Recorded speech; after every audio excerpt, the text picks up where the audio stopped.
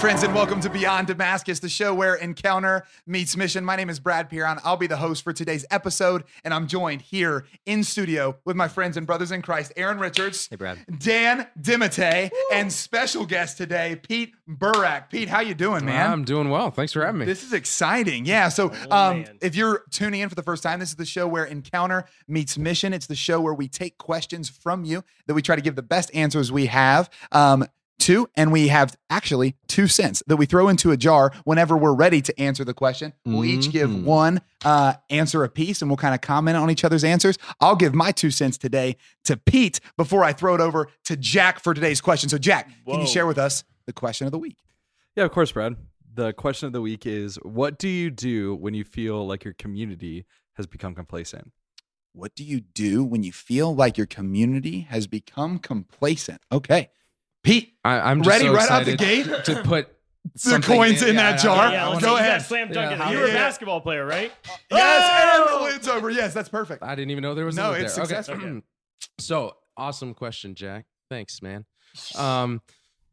Well, not to be that guy, but my first instinct would be like, if I was actually in a conversation with somebody and they said this question, I'd be like, well, what do you mean by complacent? Because I think that could encompass a lot of different senses of what where the person is and what they're doing and what the community is or is not doing. So setting that aside, I think it's worth defining that though for a second of like, what do we mean by complacent? But setting that aside, my first instinct when I heard the question was, and then look down at this book by Chesterton. Chesterton, when he was asked, what's wrong with the world? He said, me, I'm what's wrong with the world. And so my first instinct when I heard this question is, if you feel like your community is complacent, take a deep dive into your own heart and say, where are you complacent? Where has your heart gone stagnant towards the Lord? And one of the best ways to get out of that personally is to fast, to pray more, and to do stuff. And so my 2 cents would be, if your community is complacent, it might be because you're complacent. That is good. That is good. Pete, That is good. I mean, in the course of evangelization and preaching and teaching, you've run into a lot of young adult communities. Or Brad, you know, on campus with the campus ambassadors through recruiting. Where have you guys run into this type of stuff before? Yeah, I think, well, for me, I think I usually run into it in communities that have just different experiences within the same walls. So you have people that have gone and they've had an experience of Jesus that's different. And when they come back, they're not sure how to actually bring those two together, reconcile the two different experiences. So the complacency, at least that they're perceiving, comes from, wow, there was something I experienced there that was so different and I really liked it. And then I came back here and noticed that it's not the same and it's feeling to me to be complacent. So usually when that question comes up, that's how I experience it. But I'm not sure. Do you have same experience, different? Yes. Similarly, I think a lot of the communities I've experienced that would identify this way, when you dive into it, it's because they've stopped praying together. Yeah. And they've lost a sense of why they exist. And a lot of times those go hand in hand. Like why you exist should be originating from the throne room. And so if you're not praying together and discerning, why do we do this? Why does this community exist? And what are we set out to accomplish? What's our mission field? If you lose that sense of mission, you will lose a sense of community. And then, then it'll just be this kind of random group of people who are kind of doing things together and we're not really sure why. And that loses conviction. I love what you were saying too. And one other area that I see transition happen, or at least one of the, a temptation is surrounding relationship. So oftentimes you'll see individuals who are excited and on mission together when they feel like they have time to give. And then, we kind of fall into the American ideal of what marriage should look like or what a newlywed couple should look like. And oftentimes that's the point that I see where somebody says, "Hey, now is the acceptable time for me to step out of mission. I'm gonna live my good Catholic young adult life, and we're gonna take a year or two to just do us." And that turns into a lifetime of kind of stepping out of the game. So I like what you were saying in your 2 cents. You closed by saying fast, pray, and do. And I think a lot like, okay, so let me fast for my community and for myself so I can find my own complacency. Let me really pray into what is the complacency? What's the root cause of the complacency? Where am I? Where's my own flesh involved here? And then to do something. And I think if you I mean, in the discernment of spirits, Ignatius of Loyola talks about like you act against the desolation. And so if there's desolation or complacency, just do something against it, like act against it so that if there's spiritual complacency, then pray more, right? Mm-hmm. Don't pray less, pray more. If there's missional complacency, mission more. Yeah. Don't mission less. Yeah. And I do think there's a time in the maturity that we have in our walk with the Lord where we realize that a lot of the like secular wisdom of focus on yourself for a little while starts getting tiresome to us, right? Like we like look and we're like, actually, I want to focus out now, right? And sometimes when we have that inspiration, we feel like everyone around us should have the same one. But actually, if we take lead on that and welcome people into it with us, kind of like what you were saying, Pete, if we take ownership of that and we actually begin moving and welcome people alongside us, we all I want to toss mine in. Oh, I was going to go. Oh, man. I got in the lid. Okay. This is perfect. So I want to jump off something that Pete said, actually, the do something about it. That here at Damascus, the Dynamic Catholic Foundation did a study a number of years ago that looked at young people walking away from their faith. And I think the same could be said of young adults or missional communities, that within 10 years of their confirmation, they said 5 out of 6 young people will leave the practice of their faith. But for the one who stayed, 89% of the time, that one person stayed because of a unique sort of outside of the box experience of encounter with Jesus. So they identified that the most common denominator between people who stayed engaged in the faith was that they did something that was outside of the norm. So it wasn't being raised in good Catholic families. It wasn't going to Catholic schools. It wasn't the vibrancy of your parish. It was truly that something happened that shook me out of my standard, that brought me into an encounter with Jesus. And that's really what we've founded a lot of the programs of Damascus about, that we want to create that mountaintop thing. So I would say if you find that your community is feeling or becoming complacent, it might be a good opportunity to ask, like, how can I relight the fire? How can I get us out of our norm? A great opportunity for that I've seen impact us. In my youth ministry core team, we were a young adult community. Oftentimes, even consistently in the mission field, we would become complacent. But it was our annual mission trip that pulled us out of the norm, that really charged us up and got us re-engaged. I started leading an annual trip to a conference down in Georgia. It was something that was outside of our norm, that was exciting, that was enlivening, and it kind of re-kickstarted us. So I'd say, don't get too negative. I think complacency is maybe sort of in the nature of a human person, but if we can get ourselves out of that norm, I think we can maybe get the ball rolling again. That's awesome. Yeah. Just last night, so we're doing our Young Adult Empower Conference right now, and one of our missionaries last night after prayer, he said, "Man, like, this is so good just for our missionary community to be reminded and wakened up." And it's like, it's funny because we're an on fire missionary community that prays every single week together. We're on mission every single week together. We're constantly encouraging and exhorting and challenging each other to mission, but there's something different about stepping away aside together, focused on a time where we're ready for God to move. It wakes everyone up again. Yeah.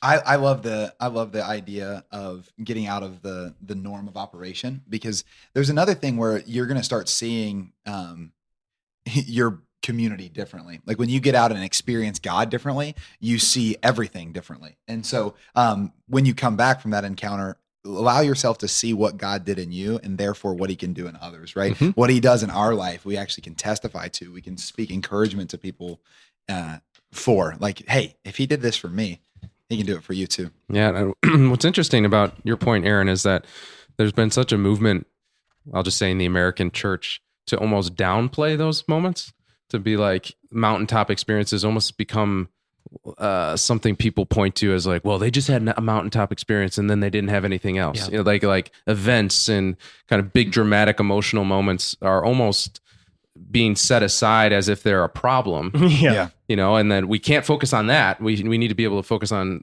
the rest of life. And it's the beautiful Catholic both and. Like, we need both. You know, when you look at the Gospels, Jesus brings the apostles to very dramatic encounter moments. And then he walks with them and he lives with them. And even then throughout Acts of the Apostles, there's big dramatic things that happen that remind them of who they are, that remind them of their anointing, that remind them of God's providence. And then there's the everyday stuff of walking from one city to the next. And so it's not an either or. And so I think it's so wonderful. Again, we're at a conference right now, and it's okay to be like, this is really good.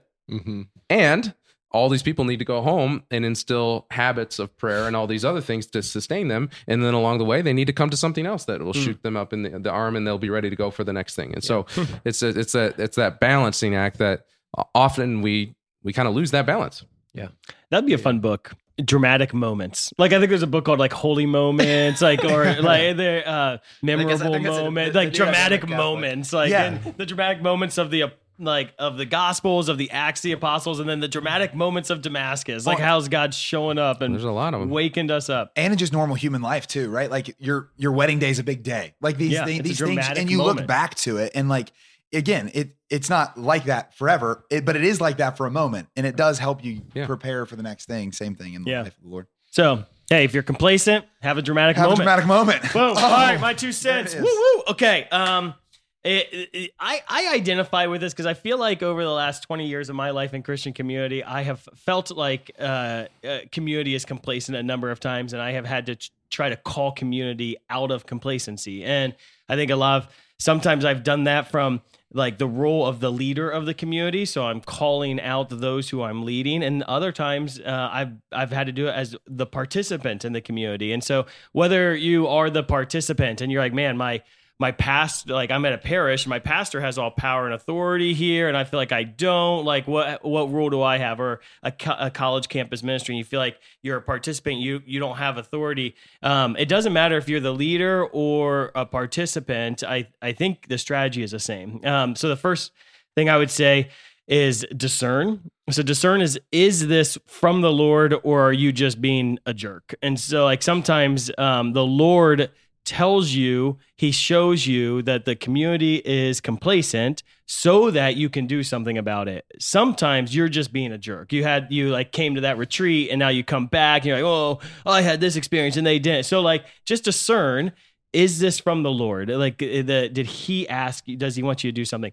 Then secondly, I would say thank the Lord for it. Like, thank the Lord that you're feeling that sense of complacency, because this is a prophetic sense. So God, you would see the prophets in the Old Testament call out to Israel for their unfaithfulness, which ultimately was their complacency. Whenever they were complacent, what did God do? He would rise up prophets, and the prophets would speak God's word to the people. So if you see it, discern, then thank, then discern again. Okay, if I'm a prophet, thank God for making me a prophet. Now, what word do you want me to speak, Lord? And how do you want me to speak it? And I think how do you want me to speak it is really important. And then you want to speak it how the Lord is speaking it to you, or how he asked you to speak it. So sometimes when I see complacency in a community, I speak that, I challenge that complacency with a word of the Lord and a word of frustration.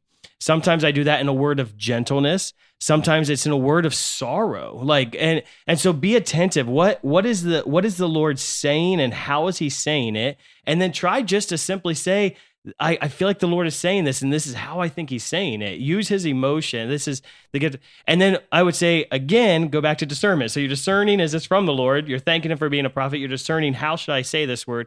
Then discern, who do I say this word to? And I think that's really important, because sometimes it's like the whole community you need to speak to, right? Sometimes it's the leaders in the community. Maybe sometimes it's one leader in the community. I know sometimes when I'm feeling it, it's, hey, I need to talk to Aaron, and he and I are going to talk about, here's what I'm sensing. What do we do with this? Or I'll talk to Brad and Aaron and our leadership team. Or sometimes I say it to the whole community. And so it's really discern, who am I being called to speak this word to?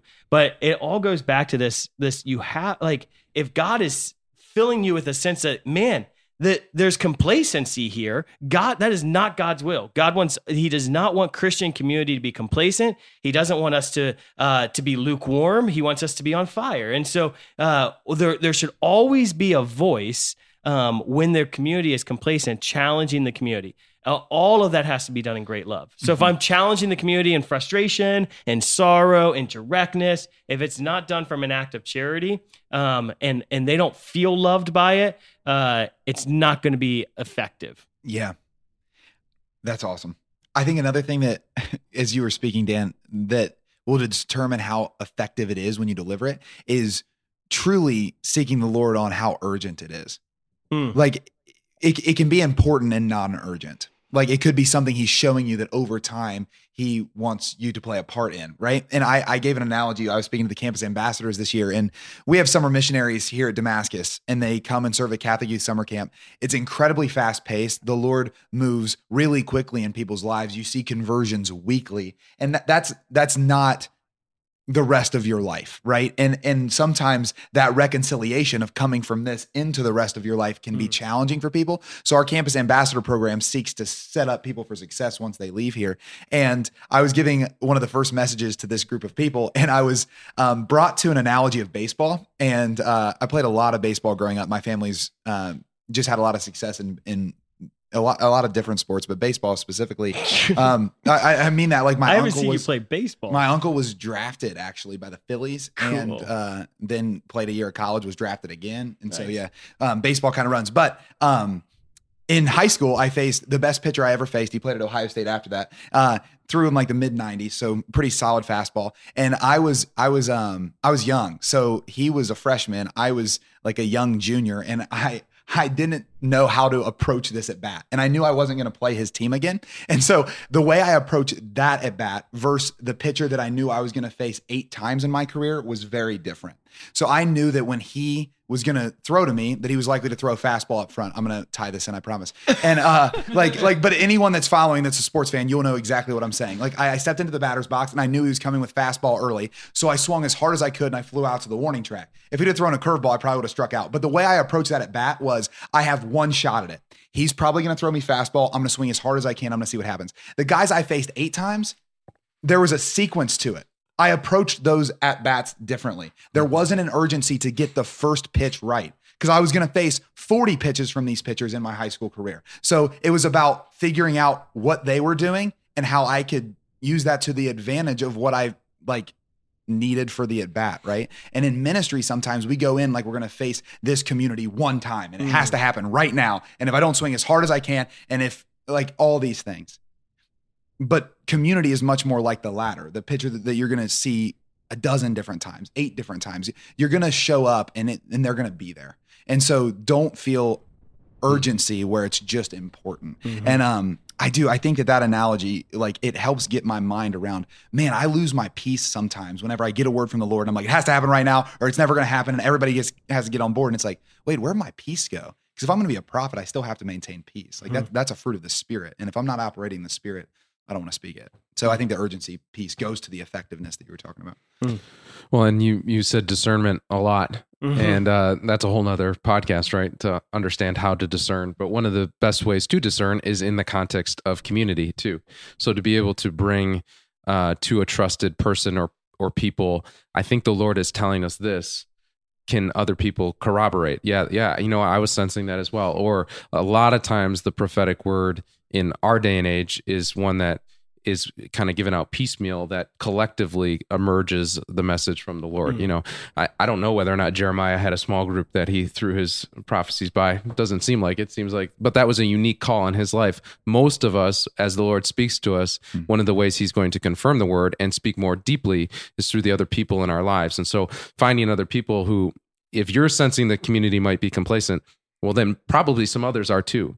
And finding those people and saying, hey, I'm sensing this. I think this is what the Lord's, can you confirm that? Am I off? And it can be part of that patient, humble discernment. So you don't come in bull in a china shop. Oh, I got the word from the Lord. I'm the prophet. Yep. Here we go. Yep.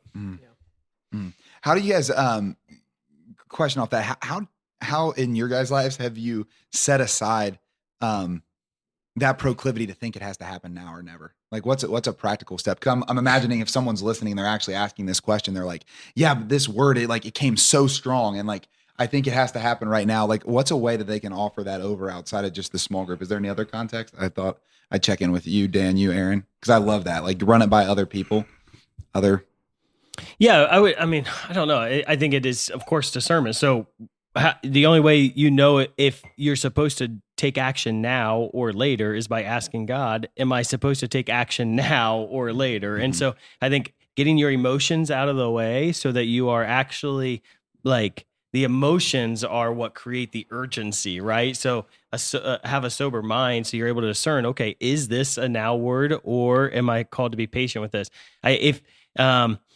Chesterton says, don't be so open-minded that your brains fall out. Don't be so slow that nothing happens. And so like, there's gotta be a point where, there is a restart or that the engine is revved, whether that's a holy moment, a dramatic moment, right? Whether or not I move towards something to get something done. But if we just sit around and do nothing, it's we're either going to grow bitter or we're going to stay complacent. And so I think there's got to be a timeline of there's always action to be taken. The question is, what's the right action? And the action may not be, okay, we're going guns blazing, but there should be something. Maybe it's fasting and praying for conversion. Yeah. So run it by a group of people and take it. I'd say you've got to live it in relationship too. I mean, you with few exceptions, your prophetic word is not going to have lasting authority in somebody's life if you haven't earned it through relationship. So they've got to trust you. And that trust might come through, the invitation to come speak at your conference. So there's a high level of trust in Pete tonight. But for me, in the context of living it in community, like I can't just assume that because I have something to say that it's going to be heard. I need to know that the person who's receiving it trusts that I love them and that I'm willing to, work it out. So yeah, if I feel this is urgent and then I open my mouth to say an urgent thing and I realize, wow, this isn't being received, like that's great. Like let's live it in a relationship and all of a sudden it's not urgent anymore. Yeah. It's now something we're going to work out over time. I love that. Yeah. So challenge it where there's investment, right? Share it with a group of trusted people so that you can really get a different lens on it, making sure it's not just you, and then continue to take it back to the Lord so you can discern it. I would also look at what are great examples of people who have done that well and done it poorly, right? So like, I bet we could all, like, I think one of the reasons we're expressing caution is because we're thinking through of how this could go so bad, right? I've done it poorly. Yeah. So if you lack guidance from the Lord and you lack character, it's probably going to be done poorly. But we also see moments of like Joan of Arc and Catherine of Siena, like going to kings and to the Pope and telling them what to do. And they listened, right? And because it was from the Lord and there was authority and it was done with virtue. I love it.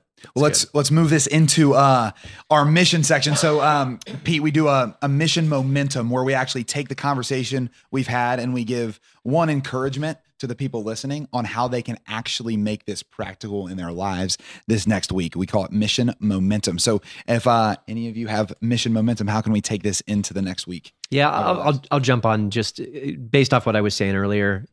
Try to think outside of the box and keep things fresh within the context of your community. If you feel like the schedule's becoming a drag, take some time to think about how can I upend this schedule a little bit. That this is a good trick for marriage and for dating and for living in relationship. That's good. Yeah, I would say I really liked Pete's 2 cents. I think let the fire within burn deeply, because the more it burns within you, the more people are going to see that and desire it. So if you're sensing complacency within a community right now, just press in hard with the Lord this week and just don't take action yet. Just go after the Lord, go after the Lord, go after the Lord, and just let him really enkindle the fire within. Yeah. Building off of that, a 3-word prayer that the Lord always answers, which is "Come, Holy Spirit." My dad used to call it a text message to Jesus. It's a very practical thing. Start every day when you wake up. First thought in your head is "Come, Holy Spirit." Just give your day to the Holy Spirit and let the Holy Spirit burn more deeply in you and see what happens, because there's no such thing. The Holy Spirit does not exist with complacency. They are incompatible. It doesn't work. The Holy Spirit is literally the agent of movement within the church. And so if there's complacency, there's probably a lack of the Holy Spirit. And so just ask for more. Amen. Yeah. Yeah. And I would just say, if you're restless or if you're finding complacency in yourself or in others, take time to write down what's bothering you. because when you write it down, it puts it into reality. And then you can really actually look at it. Like in my life, when I'm feeling overwhelmed or like something has to happen now, when I write it out, I begin looking at it matter of factly instead of emotionally. And then I'm like, oh, wait, you already are kind of doing some things here. Or actually, that does make sense. That might be good to talk about right now. So I would say write it down in a journal. I used to do sticky notes by my bed because it would keep me up if I had too many things. So I would just write it and stick it down so I wouldn't forget it. But yeah, that would be my mission momentum for the week. Pete, it's so good to have you with us. You'll be speaking tonight at the Empower Conference, which is so good. And working with Renewal Ministries, how can anyone that's listening find more about you, what Renewal does? No, that's generous. Yeah, just go to renewalministries.net. This is the easiest way to get in touch with us. Okay, awesome. Yeah, they're doing amazing work, and we're so grateful to have Pete here alongside us. This has been Beyond Damascus, the show where encounter meets mission. And we're not just a show that likes to talk about mission. We want to be a show on mission. So if this blessed you, or if you know anyone in your life that could listen to this episode and gain something from it, we'd encourage you to share it with them. Send it to them via text message, however it is that you want to send it to them, and let them encounter the word that the Lord's speaking to them so they can be on mission in their lives. And we'll look forward to seeing you here next time on Beyond Damascus. Brad, you forgot something. Oh, yeah. And remember, as always, mission makes sense. I was just joking. I think you can hold it. Yeah. Mission makes sense.